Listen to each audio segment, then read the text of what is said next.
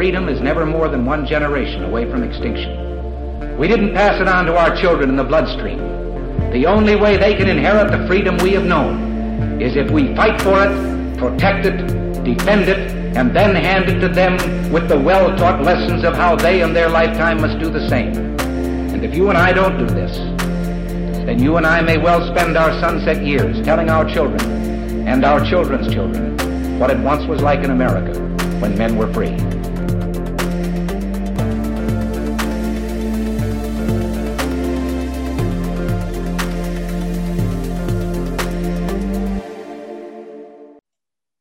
Hey everybody, welcome to episode number 304 of Gun for Freedom Radio, where we engage, we educate, and we inform. We're brought to you by azfirearms.com, your nationwide hometown gun shop. I am one of your hosts, Cheryl Todd. And I'm the other guy, Dan Todd. Our theme today is the Gun Life Coach, and our guest is Stephen D. Powell. Stephen is an Air Force veteran with more than 18 years of combined military, federal military, and civilian law enforcement experience. Stephen has been teaching professionally for over 25 plus years as a firearms instructor for numerous organizations and agencies. His company, Patriot Outdoors Incorporated, has been operational in the defense training industry since 2004, starting a 1,000-acre training facility located in eastern New Mexico. Patriot has provided critical and relevant firearms training to DOD and SOCOM state and local law enforcement and armed citizen students. Stephen has also created a new outlet for his experience and passion by creating the Gun Life Coach, which is an educational and motivational approach to helping others in life and on the range. Welcome to the show, Stephen. Hey, good morning. How are you? Super good and super excited to have you on. We are both in Arizona, just on opposite kind of ends of the Valley of the Sun. Yes. You know, you're on the east side of Phoenix. We're on the west side of Phoenix.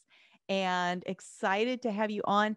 And my background is in psychology. My degrees are in psychology. When I see the Gun Life Coach, I'm like, life coaching and guns. Yeah. This is pretty awesome. So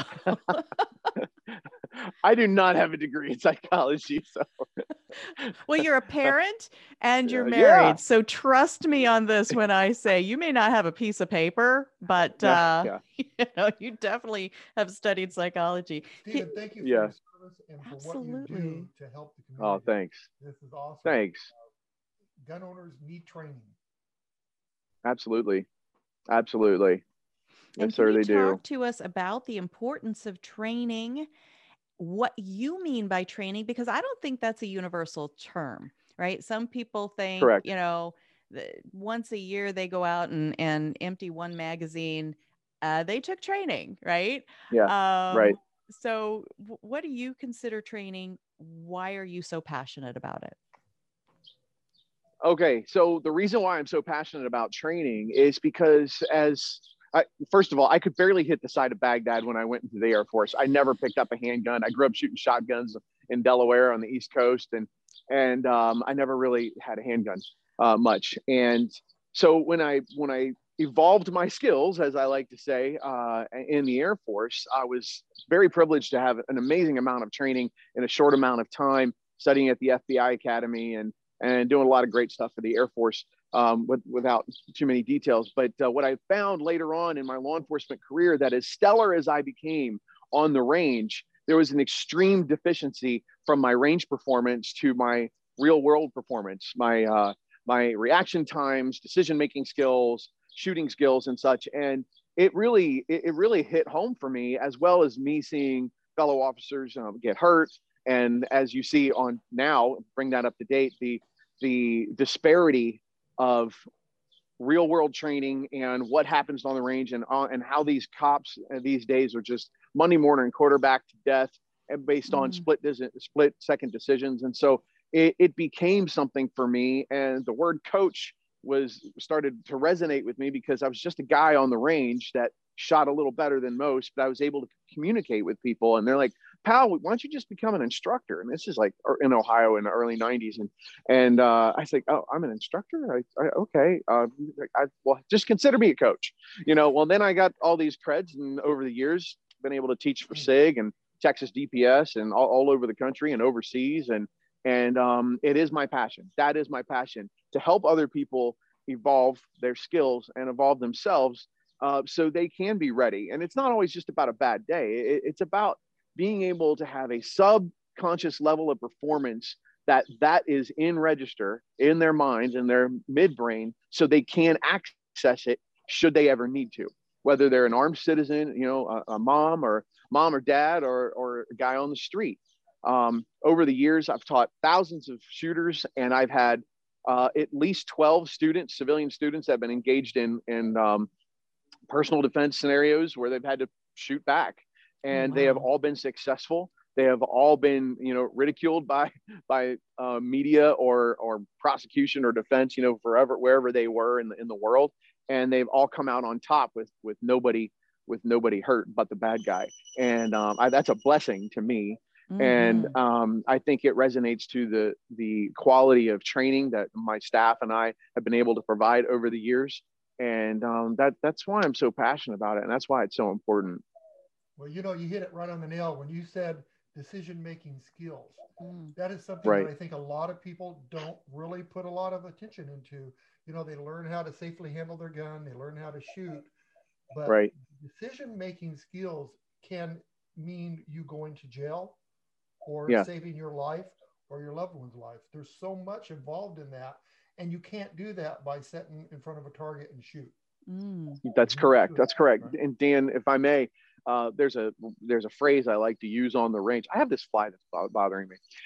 There's a phrase I like to use on the range. It says, you can't be thinking about what's at the end of your hand in a 3 to 5 second lethal force encounter, which means this: you have to be thinking about, where's my kid, pushing my wife out of the way, closing a car door, getting behind an engine block, pushing the shopping cart out of the way. All the skills that you did on the range with those hands are subconscious. So you can be consciously thinking about, who is my threat? Where is my threat? How do I become safe?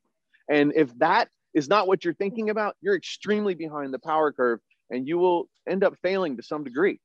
Right. And so that's... I was armed robbed once, and the first thing that came to my mind was, what is behind the person I'm about to shoot right now? Am I going to get an innocent bystander? Am I going to, hurt somebody else? Correct. And that is something that didn't happen because I was lucky. It was training. It was thinking about the situation. And luckily things worked out okay. But that's great. We have to think that's about great. that. You have to think about your background, backstop, where you're at, what you're doing. Collateral damage. Yes. Yeah. Right. Absolutely. Yeah. Well, that's good for you. That's excellent. And so, but you weren't thinking about, do I have a round in the chamber? Is my safety off? Is my magazine seated? Front sight, rear sights, level, center? No, you weren't thinking about that, because that has already been done. That's already been done. You did that on the range, and you had a certain level of subconscious performance, and you were actively thinking about the task at hand. Where's my bullet going to go? Who else might get shot? And that's excellent, sir. Good job. There's so much to it. Absolutely. Right. So you're talking, Stephen, about like muscle memory, right? You've done it so many times. You've operated that tool so many times. Yes. That all the rest of those things, it's like when we're first driving a car, and every single action, am I at 10 and 2, and where's my blinker, and all those things take so much of our immediate attention, and then after a while we've driven enough that it just all becomes kind of remote control for a lot of that's right. That's funny you bring that car analogy up, because we don't realize we have muscle memory until we get into the other car. So you've been driving X car for so many years, and then you upgrade your car and you reach for the air conditioning, and it's not here, it's down here. Or you're pushing in a clutch and there is no clutch because you switch from a standard to most people don't drive standards anymore, but you know what I mean, right? That's when we know when the difference is. And it goes back to I like to use the phrase correct continuous repetitions. So in the idea of neuroplasticity, depending on the simplicity or the complexity of the task, will determine how many thousands of correct continuous repetitions will it require for the transference of information to go from the forebrain to the midbrain. And that is where you're going to be operating under combat stress. And that's your muscle memory right there. So depending on how simple it is, whether it's shifting gears or taking a draw stroke from a third level retention holster, or how many clothes do I have? I'm in a cold state where I've got a bunch of clothing. Well, my draw time is probably not going to be as quick as when I'm in sunny Arizona here with a t-shirt or just one shirt on, So we have to adapt for all of that. And we have to take that into consideration when we're training and take it seriously. And Stephen, do you talk about what happens before an incident happens? I mean, aware of your surroundings and being aware mentally of what is happening so that you do have that advantage? Yes. This is something that is very relevant, and people can understand this easier if you're to travel overseas, you're not in the good old United States of America and you can't have your concealed handgun. 99.9% of people are going to be traveling overseas without a handgun. So what do you have to rely on? You have to rely on everything else but the gun, right? You have to rely on the skill set training that you have on, we call it gray man tactics. We talk about threat assessment. How do I minimize looking like a victim? What is my surrounding? What are my surroundings? Where am I going? Have I mapped out it sounds technical and Jason Bourne, but really, I've traveled in 30 some countries over the years, and I've found not to have a gun 99% of the time. And you have to be aware of your surroundings. You have to understand the environment that you're going to be dropped into, from airport to resort or wherever you're going. So you can not look like a victim. So you can perceive, and that's why it's good for us to train with good books, good seminars, audio books, or what have you, to become more well-rounded, because we have to train the mind. Everything else is supplemental. I'm quoting another book, I'm sure, but that is very, very true. You have to do that. Boy, absolutely. And so, from those kinds of tactics to, try to avoid even the need for any kind of physical self-defense, whether it's with a firearm or some other tool. Right. And then do you teach anything about, any of the aftermath if you do have to end up using... What happens after? What happens after a deadly force incident? that has been the kicker for most, when I've had people call me up in the middle of the night saying, hey, they were just involved in a shooting. And I'm going to use Heather Miles, and she lets me talk about her. She's one of my last students. I believe it was 2014 or 15 when she was had a 19-year-old, 6'4", 240-pound convicted rapist break in her house at 1:30 in the morning. She is she's an average, 5'4", 5'4". I don't know how much she weighs, but she's a lady. We don't talk about that. She's a wonderful mom, a wonderful wife with 2 little kids, and her husband was out of town, and the guy rang the doorbell, and then he rang it again, and she's texting her husband going, hey, are you home, or would you forget your keys? Like, honey, I'm in Kansas City, So he didn't break in with like the boogeyman and scared. He was, hey baby, what's going on? So she's standing there in her Victoria's Secrets with a Glock, and he's wanting to have a conversation. And long story short, he lunged at her after a little bit of talking, and she popped him. She shot him one time, and he ran away. He didn't fall down. Bang, bang, you're dead did not exist. She shot him once through the torso, and he ran away straight to the hospital. And she trained with us for over 3 years on our facility in New Mexico there when I had it. And she came to, I don't remember how many classes, but she was consistent with coming and shooting with her husband and shooting on her own and shooting with other women and coming in our classes. And she said, Stephen, I'll never forget this. This was about 3 weeks after the shooting. She's like, Stephen, I felt like I barely did it right enough. Like all the training that I had, and she was 2 weeks after she moved from New Mexico to Kansas. After all the training, she's like, I felt like I barely did it right enough. Oh, and I said, well, why'd you only shoot him once? She's like, he ran away. I said, excellent answer. And the threat stopped, and so did she. And she's very fortunate. God was over her and took care of her. And her husband's a cool cop now in Wichita. and they're just stellar people, and if they're listening to this, I hope they get to, but they're just really great people, and I'm very thankful that it's not just about me. I mean, her husband helped her out, and she's been on her own journey in her shooting career, but I'm thankful to be a part of it and to be a positive part of it, because she was able to put her training to use and she was successful. Right. You don't know what would happen to her and her kids. Did she face Yeah. any legal issues after that? No, it was such an open and shut case. Awesome. The news was behind it, and they told her to keep her gun with her, and they convicted him, and he went to jail, and he lost use of his left arm based on nerve damage, shooting of the brachial artery and everything. No, too bad, right? But the thing was, that victim was the boyfriend of the next door neighbor. Oh gosh. The boyfriend of the next door neighbor. And on top of that, they found his phone in the yard when he ran away and didn't get a warrant on it, and there was child pornography on it, so they couldn't lock him away for that. So it made Heather think, well, was he really here for my kids and not me? Right. But she had no clue. Neighbor, I mean, her kids were playing with the neighbor's kids, Oh my God. So to tell you that, the severity of some of these opportunistic crimes, I mean, that bad guy knew that her husband was out of town, but he didn't know that Heather had a Glock, and she knew how to use it, and God bless her for it. Right. So absolutely, because that's a good title for a book. Heather had a Glock.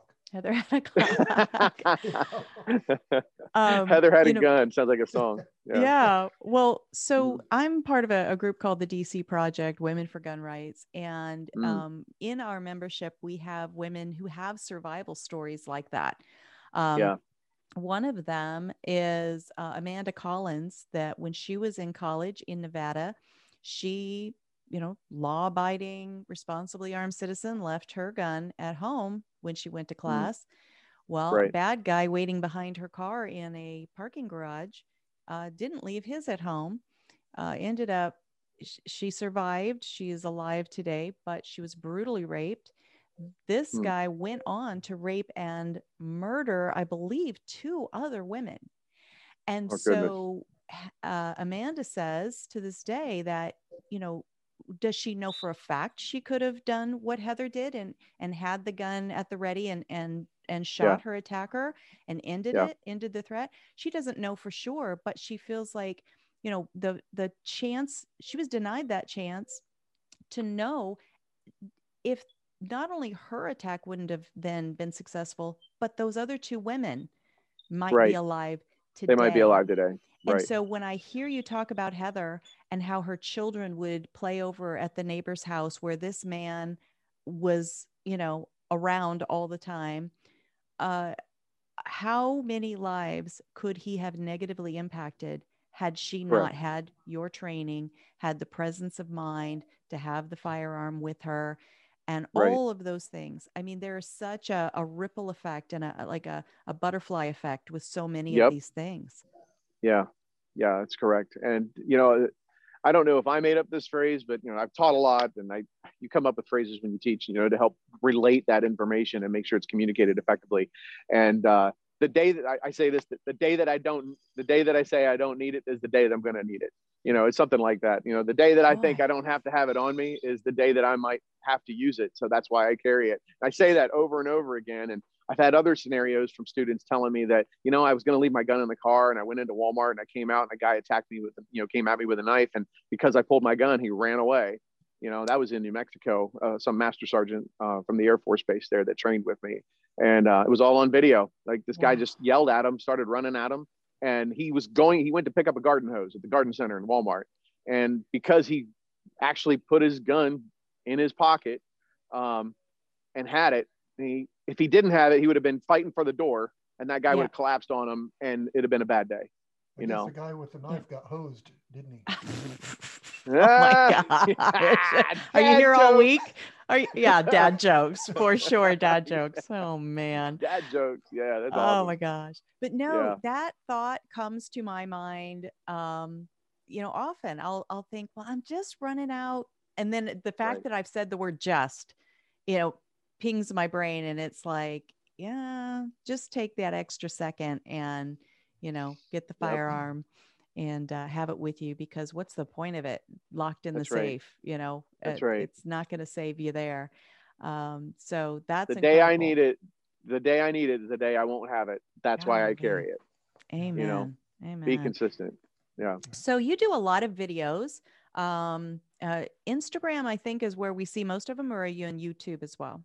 Yeah, I've got a YouTube channel, The Gun Life Coach. And on Instagram and Facebook. Sure. And so they're very, it goes along with the Gun Life Coaches. They're very motivational in tone and in topic.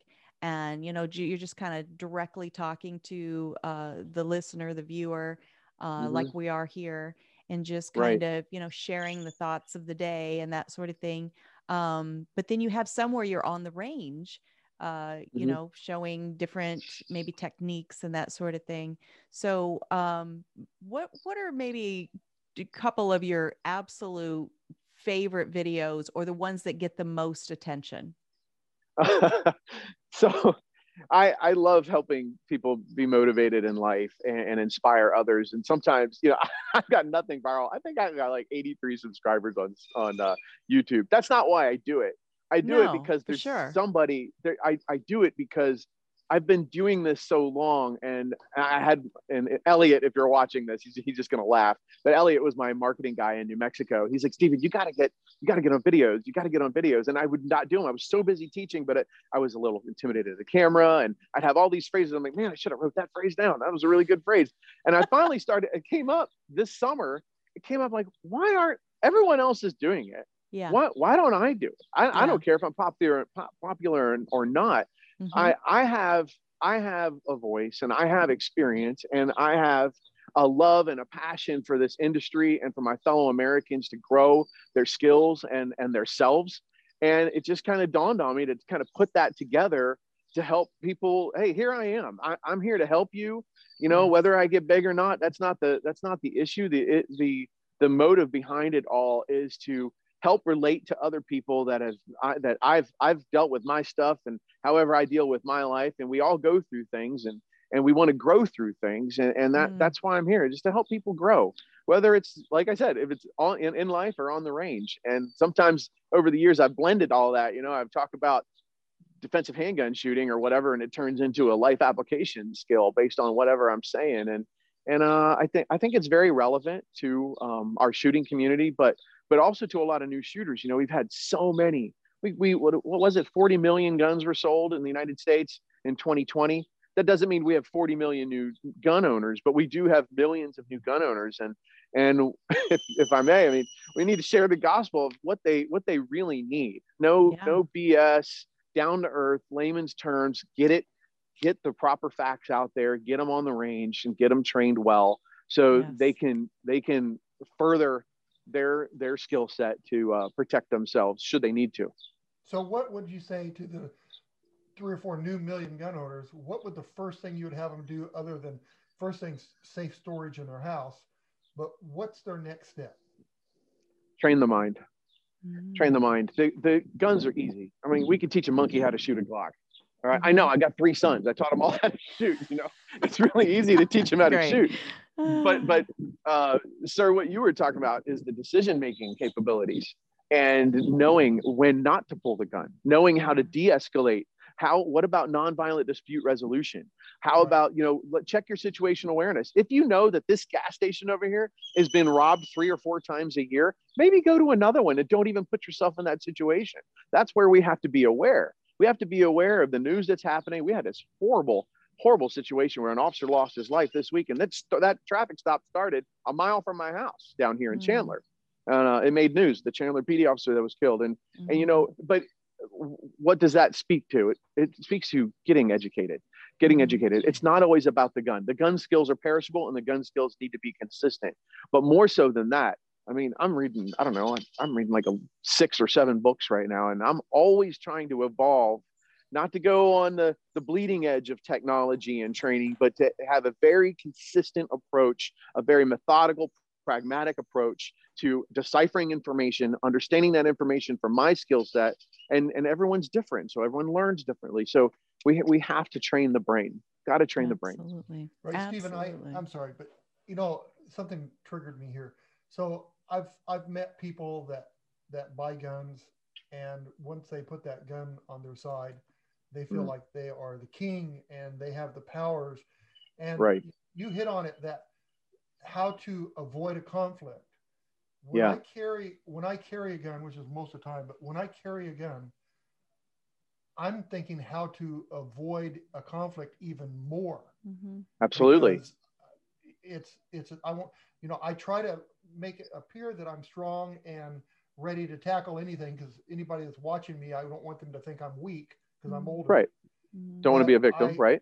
Yep. I would try to de-escalate the situation even more carrying a gun than if I'm not carrying a gun, because Absolutely. of what it's going to lead you to. And that's the thing that's hard to teach people that are new with firearms.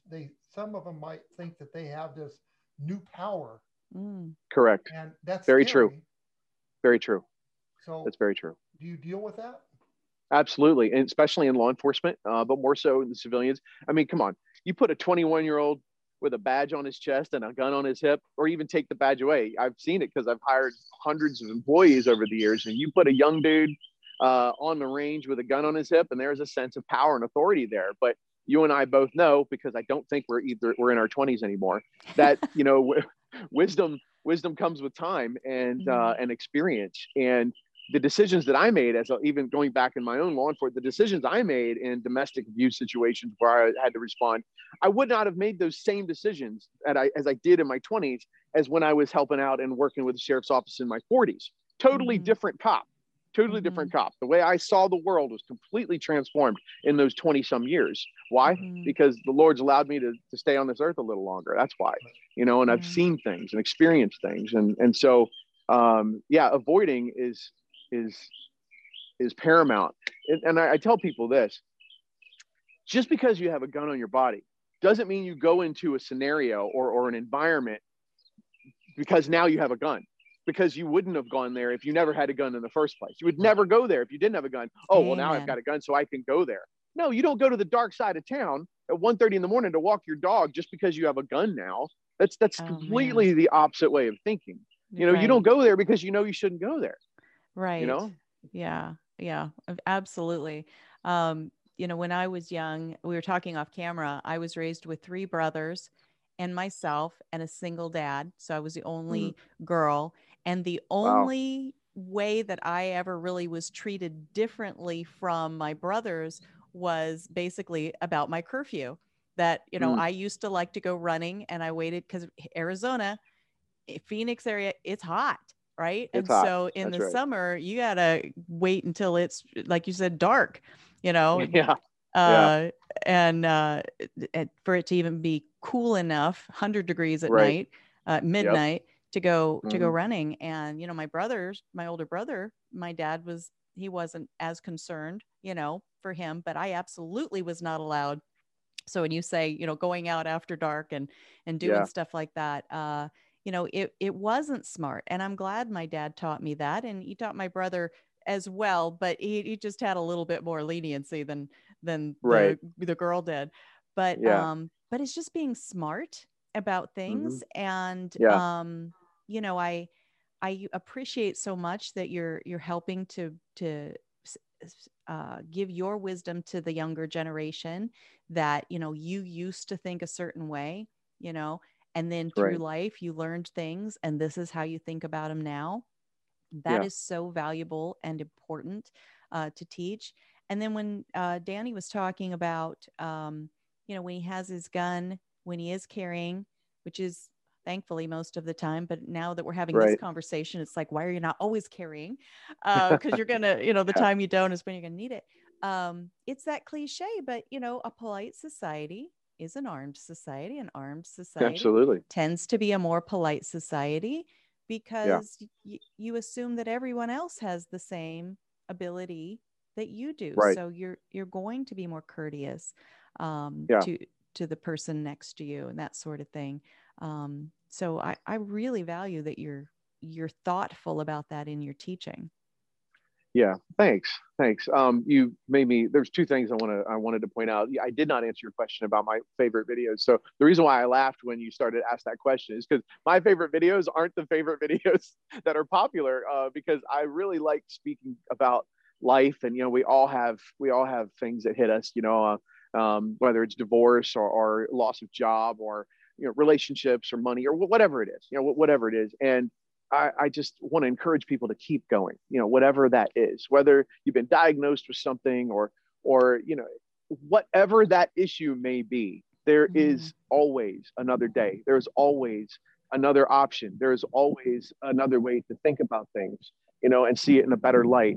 And I found that to be true in my life with things that have hit me over, the last 40 some years of my life.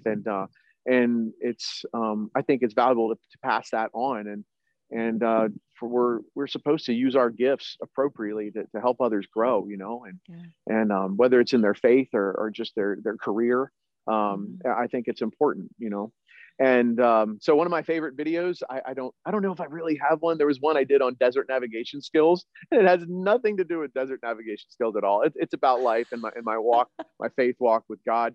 But that's one of my favorite videos. But everyone loves the gun reviews, and that's what I do. I love to shoot. I've been privileged enough to work for some great organizations and grow my skills on my own facility and with the Air Force and law enforcement agencies, and it is truly a passion of mine, and I love being able to communicate all the finer nuances of helping get through to that shooter and watching their target transform, watching their persona transform. I was in New Mexico teaching a huge ladies group, and seeing timid, insecure women feel empowered and feel less intimidated about the fear of the bang and more confident about how they can just walk in life. And I had an employee at another business that she was extremely timid, never sarcastic, very, very petite young lady that was shaking and almost threw up in the class based on her fear of what she thought, all those myths that they think about firearms. And fast forward 3 months later, she's sassy, she's cocky, she's, she's got a gun. And it wasn't always about the gun. It was her overcoming something. It was her overcoming her fears. It could have been a self-defense class that didn't have a gun. That wasn't the point. The point was she overcame something. And that was a really cool moment to see that. And I've seen that a lot, men and women. Guys just don't want to admit it. Our egos, we don't want to admit things, but I've seen that as well. And I love doing that. I love seeing people grow like that. And I think it's important, to help people go and grow, get on the range and grow in life. And, just like you're working with people who are having a lot of times their first day on the range or their first day ever, interacting with a firearm or what it means to be a gun owner and the Second Amendment rights, all of that stuff. And so, I have to kind of giggle a little when you were like, well, I don't have that many followers and I haven't, it's not like I've gone viral. Well, because we all have our first day, right? And we all have to grow from somewhere. And even the most viral influencers in the world, they had to start somewhere. And absolutely. And so I just admire that, that is a commodity in this world nowadays. How many followers, how many likes, how many subscribers. Wait a minute. I have to comment. Yes. Who cares how many people follow Stephen? Listen to the story about the girl that saved herself from being raped. No, exactly my point. That's your 55 million viewers right there. Exactly. You accomplished that. Exactly. You're done, man. You've done it. You've saved somebody. That's my point. And there are so many people out there that, we get so wrapped up in these metrics and this kind of commodity that we're like, well, if we don't have a gajillion followers, or if we're not shooting like the name just left me, the guy that he and his dog are always out there. It's Keanu Reeves. What's the name of those movies? Oh, John Wick. You're not shooting like John Wick. Yeah. If I can't shoot like John Wick, inside the first week that I'm practicing, then, I guess this just isn't for me. But it's the people that stay consistent, stay in the game with whatever is. That's absolutely true. how we change the lives around us, right? Absolutely, absolutely. And the testimony that might never really be told are the hundreds of phone calls and emails and the cops that have, I had a cop that I was teaching when I was teaching in Texas, and I can't remember what year this is. It was 9, 10, or 11, somewhere like that, but ended up getting into a shooting in San Antonio, and he was wounded, but he was able to shoot back. And not only that, he was successful. And he called me up and said, dude, the last training that I did was 2 weeks before I got into my shooting. And it was because of the training that I just had helped me be successful, because he had to transition because he couldn't use his arm. He had to shoot offhanded. And it's stories like that. And then all the other stories where bullets did not go down range, but they were in these like and kind environments where they were able to de-escalate, or I say skinny pedal on the right. They were able to get out of there, and we're doing our job. We're protecting ourselves. It's not always about the gun, Did you say skinny pedal on the right? On the right. Skinny pedal on the right. Yeah. It's going to get out of there. If you can get out of there, hit reverse, hit D or R and get out of there. That's great. All right. That's a new one for me. I may be stealing it. I'm not going to lie. Oh, please. I think I stole it. I don't know. I like using that. I love it. So, we did talk about how, the idea of a coach came into be. Yeah. But the idea of it being, tying in like life coach.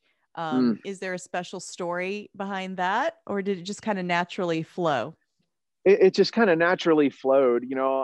I have been considered a coach, whether coaching kids in soccer or I call myself a coach on the range, because there's a stigmatism. It's like, okay, I'm your instructor today. And there's a lot of ego. There's a lot of ego on the ranges. I've trained SEAL teams. I've trained SF units. I've trained Air Force Special Operations and Marines, MARSOC guys. And there's a lot of ego on those ranges, not just with those, but for standard law enforcement as well. I actually find less ego with the special operations community. They're very, very willing to learn. But my point is this. So I use coach and say, hey, look, let's just consider this. Tiger Woods is the best golfer in the world. Let's just assume that, all right? Whether he is or not, it's irrelevant, all right? But does he not have a coach? Okay, let's agree that he has a coach, right? Yeah. And so I say, well, I'm your coach. You may shoot a little faster than me or a little better than me today, but I'm your coach, and I'm here to help you become a little bit better than where you were yesterday or last week on the range. And so I will be your mirror. I will be here to examine you and provide feedback to help you. Maybe you're going to learn by volumes today, or maybe you're going to learn by inches, but you will learn something today. And what you do learn from that, I want you to take that with you to the next level for whatever that is, whether it's carbine, shotgun, or handgun training, or it's hand-to-hand work. So I found that approach in talking about coaching has dissolved a lot of ego on the range and helped create a better learning environment for me, where people go, huh. And then they see me shoot, and because you do have to prove yourself on the range. I pride myself in shooting at a 95% level of accuracy and speed at everything I do. So if I can't walk the walk, then I shouldn't be teaching you. Wow. So I pride myself in shooting that. So I tell people, you got to shoot flies and bad guys, and so I do that. I'll shoot flies. Go to my videos, you'll see them, and because it's just important to in life, right? So here are our life application. It's not just about talking the talk. Can you walk the walk with whatever your God-given abilities are in life? Can you do that? And then how are you helping others be successful in whatever that is? So that's where the whole gun life coach thing came from. Gosh. And that's great, because like a lot of people are intimidated with guns, and they bought a gun. They feel like they need one. They didn't really want to buy one, but they felt they need it. And the last thing you can do is be a drill instructor. Oh gosh. No, people don't want that. You got to be a coach. A partner. That's correct. So you come alongside people. Yeah. So what do you shoot when you train? What do you shoot? I have brought, the short story started with a Beretta in the Air Force, but I quickly got into Glock, and I ran a Glock 17, and my Glock 17 is my go-to. I have like 153,000 rounds through my Glock Gen 4 that I got in 2010. I've replaced almost everything on it, over the years, and time and time. You have to, right? You got to replace springs and such. How many rounds? I'm thinking about 154,000 rounds through that gun. So I've had to change barrels. $154,000 down. Yeah. Oh, In good Lord, today's have money. mercy. Yeah. Right? Oh man, In that'd have been a good today's mutual money. fund. Yeah. Right? Oh, Yeah. man. I trained typically with a Glock 17, but I did work for Sig Sauer for a number of years and trained as an adjunct through the academy overseas and across the country. And so I ran a Sig, obviously, when I worked for Sig. And the Sig 320, Sig P320 was my go-to. And they're very, very similar to me. They're very similar. They're a striker fired platform. The trigger reset, I didn't have to change any trigger on the Sig, but I tricked out my Glock. But that's what I run. I either run Glock or Sig. They're two awesome performers in the industry, and I got nothing bad to say about either. And none of them have ever caused me any issue ever. In fact, I ran my Sig 320s about 12,000 rounds before I cleaned them, and I think I lubed it once in between, like about halfway. So the guns run, and you got to find a good gun that runs. And stay tuned. I'll put more videos about those out there. I just recorded one this morning on SIGs, so that's coming out tomorrow, I think. So I've literally never heard you ask that question before. So I'm very curious. He was writing something. He asked you a question. You answered, and Dan got really excited. Well, so what's going on here, Dan? I kind of figured you was a bred in '92 kind of guy. That is so weird. It's just weird. Like, I why? I never, yeah. And I guess because of all the years you've had in military training and stuff like that, and which is a great gun. Yes. The thing is, what we're doing, we're talking about. He guns. just a firearm profiled you. No. So what I want to say, do you feel objectified, Stephen? I just have to know. So I guess what I'm trying to say is, you never know what kind of gun fits the right kind of person. Yeah, that's true. And so when somebody's wanting to buy a gun, don't take you can listen to what they have to say, but go pick out the gun you want. That's right. Test drive. Right. Test drive it. Yeah. Absolutely. You got to test drive them. And in fact, I did a video on going to the gun range for the very first time because there's so many new shooters out there. Right. So, I said, look, you just don't get overwhelmed to pick out 7 guns. It's right. You're not going to have any base of reference. Just pick out 2 or 3, test drive them. They're not, all of them are not going to feel the most comfortable because you've never done it before, right? It's crawl, walk, run attitude with everything. So pick a couple, and I stick with, I promote the top, 5 to 10 manufacturers and models that actually are being, they get the piss shot out of them all the time and they still run. That's the kind of gun that you want. That's the kind of gun that you run. Absolutely. And you shoot one and you say, man, I shoot really good with this gun, but you might shoot better with another one. And I remember my father-in-law, he wanted to get into race shooting, the competitive shooting. Right. And he bought a $5,000 gun. I said, you could shoot just as well with in your skill ability right now. You're not going to shoot any better with that gun than you could a $500 Glock. Yeah, that's true. And because you have to have some skill to be able to shoot that well to do what that gun can do. But anyway, absolutely, you got to grow into it. Right. And so picking the right kind of gun is super important. You got to think about how it feels when you carry it, how you react when you shoot it, and how well you can shoot the gun. And so just don't let any one person tell you. Like I remember back in the day, oh honey, this is the gun for you. I bought this gun for you. And that doesn't work. That doesn't go over very well. No. Don't buy my purse. Don't buy my shoes. And don't buy my guns. I bought her a purse. Yeah. My brother says, you need to go buy her a purse. And I went and I bought a purse for her. I paid like $500 for it.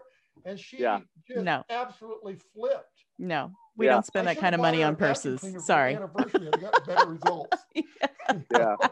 But that's funny. In New Mexico, when I was running my facility there, we'd have, we're in an eastern New Mexico, West Texas kind of town, and these guys would come in and like, I'm going to buy a little lady a gun today. I'm like, oh, okay. Yeah, I just need to get her a snub nose revolver. Like, okay, let me stop you right there. And you can do that if you want, but here's the problem.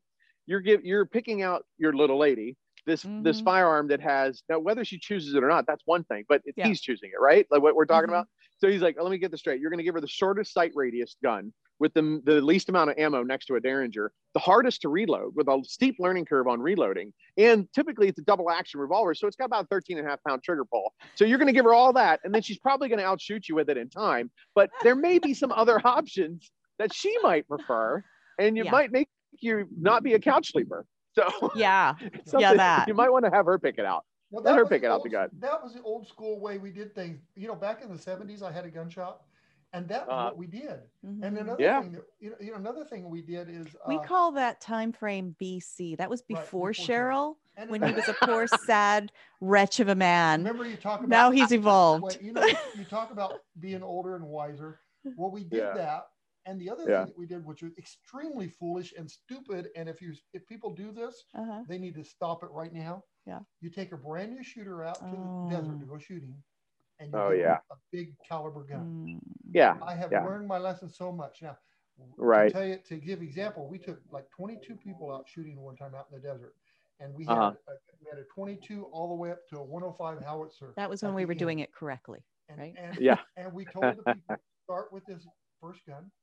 If you want to go to the second gun, go to it. If you don't, be fine with the first gun, because these were brand new. They never shot ever. And every single person there went all the way. All the way. At their own pace. But if we would have started somebody with the 45 caliber, or the 50 caliber, whatever, Magnum. Yeah. Whatever, so that we could have a good laugh. Right. They would have stopped and never shot a gun again, maybe. Yeah. Absolutely. So, Absolutely. That's wisdom you learn after you go through the. Yeah, I never tell a lady that she can't shoot. She's like, I want a 1911 45. Well, God bless America. Go after it. And then when she realizes that maybe it is for her or it's not for her, then go, oh, maybe I need something else. Okay, great. Let's pick out something else. But let people need to decide. And I have a consultative approach to the firearms, as long as the firearms are of good manufacturing quality. There's some, we're just not going to talk about the bad ones, but there are some that just don't work. They don't work. And I've seen them break on the range. These people come to class for the first time, get on the range, and parts are falling off the gun, and they bought it straight from a gun shop, So what is the most inexpensive, reliable gun? Because there are people that don't have money. Okay. And that is a major investment for them. And I have a gun shop, azfirearms.com. And we have to struggle with that we need guns for people that don't have a lot of money. And so what would you say is the most reliable, inexpensive gun you could buy that's dependable? Okay. So there's a caveat to that with the most inexpensive, because it's just, I have an approach of, cry once, buy once. But if you're talking about inexpensive, and you're in the industry, so but I'm a big fan. I'm gonna sound like a broken record. I'm a big fan of Glock and Sig, and you're gonna pay a little more for them, but they're gonna last you. I know that more on the inexpensive level, that $400 range, Taurus has one or two models. I think it's the PT709. I think maybe that's it. It's a striker fired single stack. I like the FN models. FNs are not that expensive. The CZ, P10C, those models are good. And I do know that on revolvers, like the Ruger LCR, the Smith & Wesson 442, 642 snub noses, we were talking about snub noses. That's why I thought about it. But, some of those aren't that expensive. The Ruger LCR, I don't think is that pricey. N38 Special Plus P would be a good one to have. But I'm kind of stuck in my ways when it comes to quality. I don't compromise. I know some of them are harder to get, but I would rather, and this is what happened to me as a young guy. I mean, I bought a Taurus lookalike Beretta, and I had metal shavings embedded into my hand, and it was just horrible manufacturing for the gun that I bought. And maybe that was the only one, but it turned me off completely because I couldn't get rounds downrange. And the gun wasn't operating well. So I got a Glock. I got a Glock 17, and I had that gun forever, that Gen 1 from like 1991 that a buddy sold to me. Yeah. On the retail side, that's the hardest decision to make, is how we help the person get a gun that doesn't have the money to get a gun, and they need a gun, and they need a gun now. Now, I don't carry high points or the 25 automatics and all that crap. Right. I don't carry those kinds of guns, but good job. Right. But it's hard because there are people that, have tears in their eyes. They need to buy a gun and they can't finance a gun. And I agree with you. To me, I think the lowest level you should get. I mean, the best gun for the money is a Glock. Yeah. They work. Yeah. And you can get pre-owned equipment. Buy a used Glock. Tools. Buy a used Glock. For sure. Absolutely. So, anyway. There's another one out there. Have you had success with Canik? I know Canik has been doing fairly well, and they're lower price point, right? Have you seen that as well? we're selling probably more Canics than any other kind of gun. Oh, well, there you go. And I haven't had any come back for repair. Yeah, that's a good thing. That's a good thing. Awesome. Yeah. All right. I'm not from I've only shot it a little bit, but I know they run really well. So very good. Well, we do need to start wrapping up, but this was just a fun. I know. I wish we could keep talking all day. We'll have to go meet each other midway across the valley and have a coffee together or something. Sounds that great. Would be super great. Not when it's dark. Not when it's dark. Not when it's dark. No. Tell folks, please, Stephen Powell, how they can follow the work that you do, learn from your videos, and find their own gun life coach in you. Yeah. So my training company is Patriot Outdoors. You can go to patriotoutdoors.com and stay tuned for courses coming up this summer. I'll have some courses every month for patriotoutdoors.com. And if you want some inspiration and motivation for in life and on the range, go to the Gun Life Coach YouTube channel. Subscribe, please, for the Gun Life Coach. And then all social media outlets, Facebook, Instagram.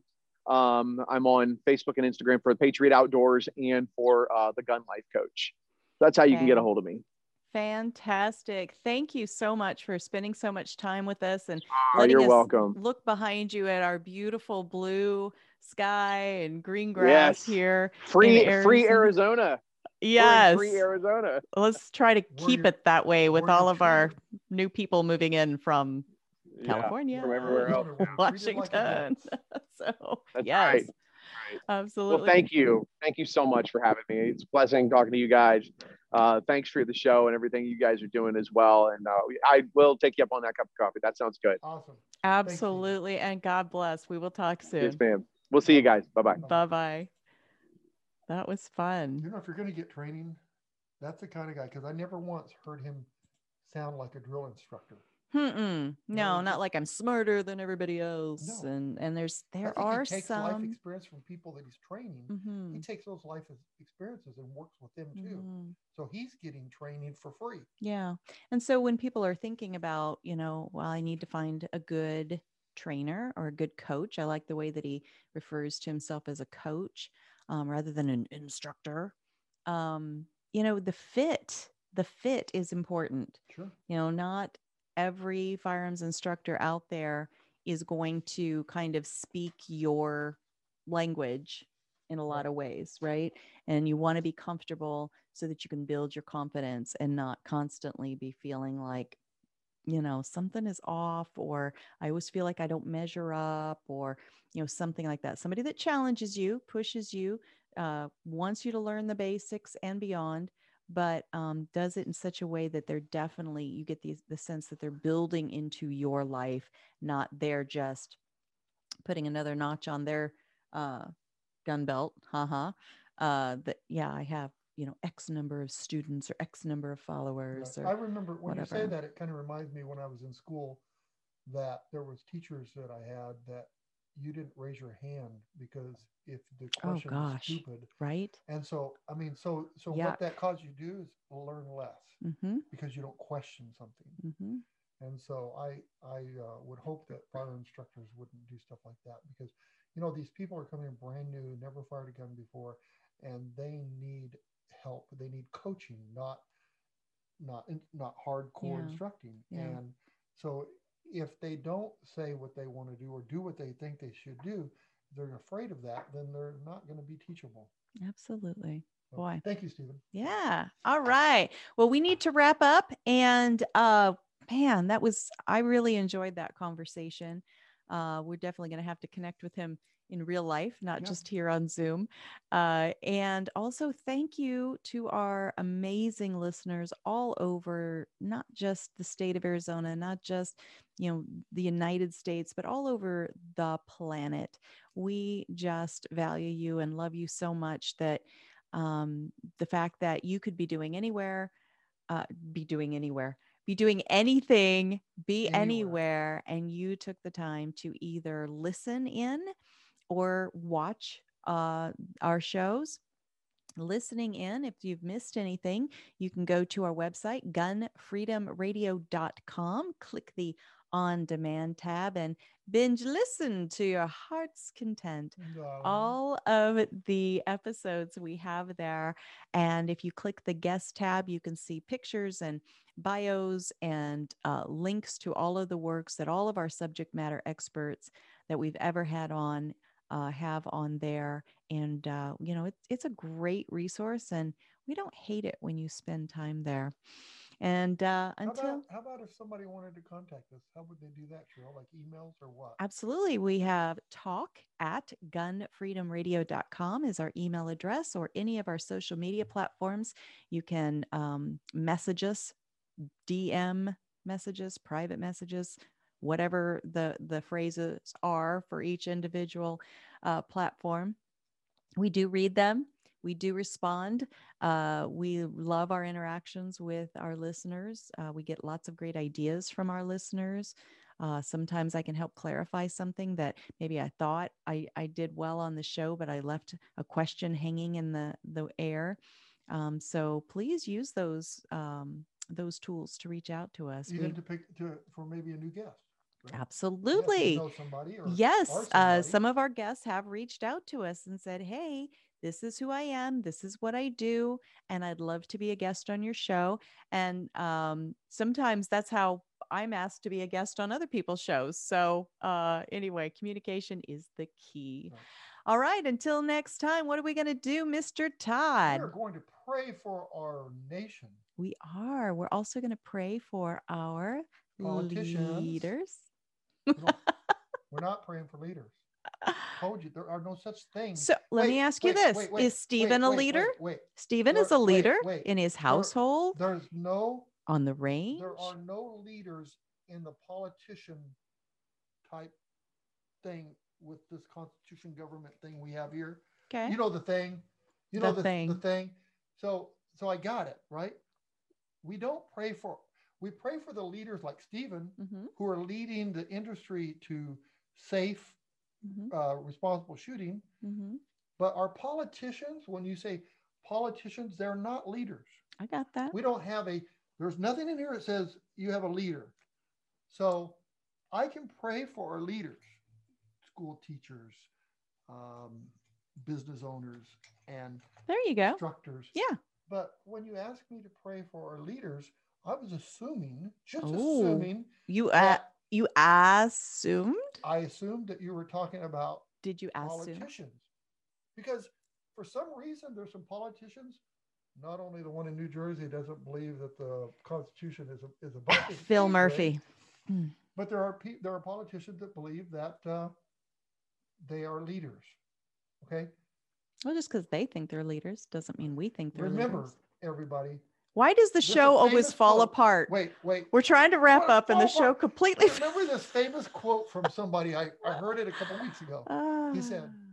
He said, we vote for people who tell us what to do.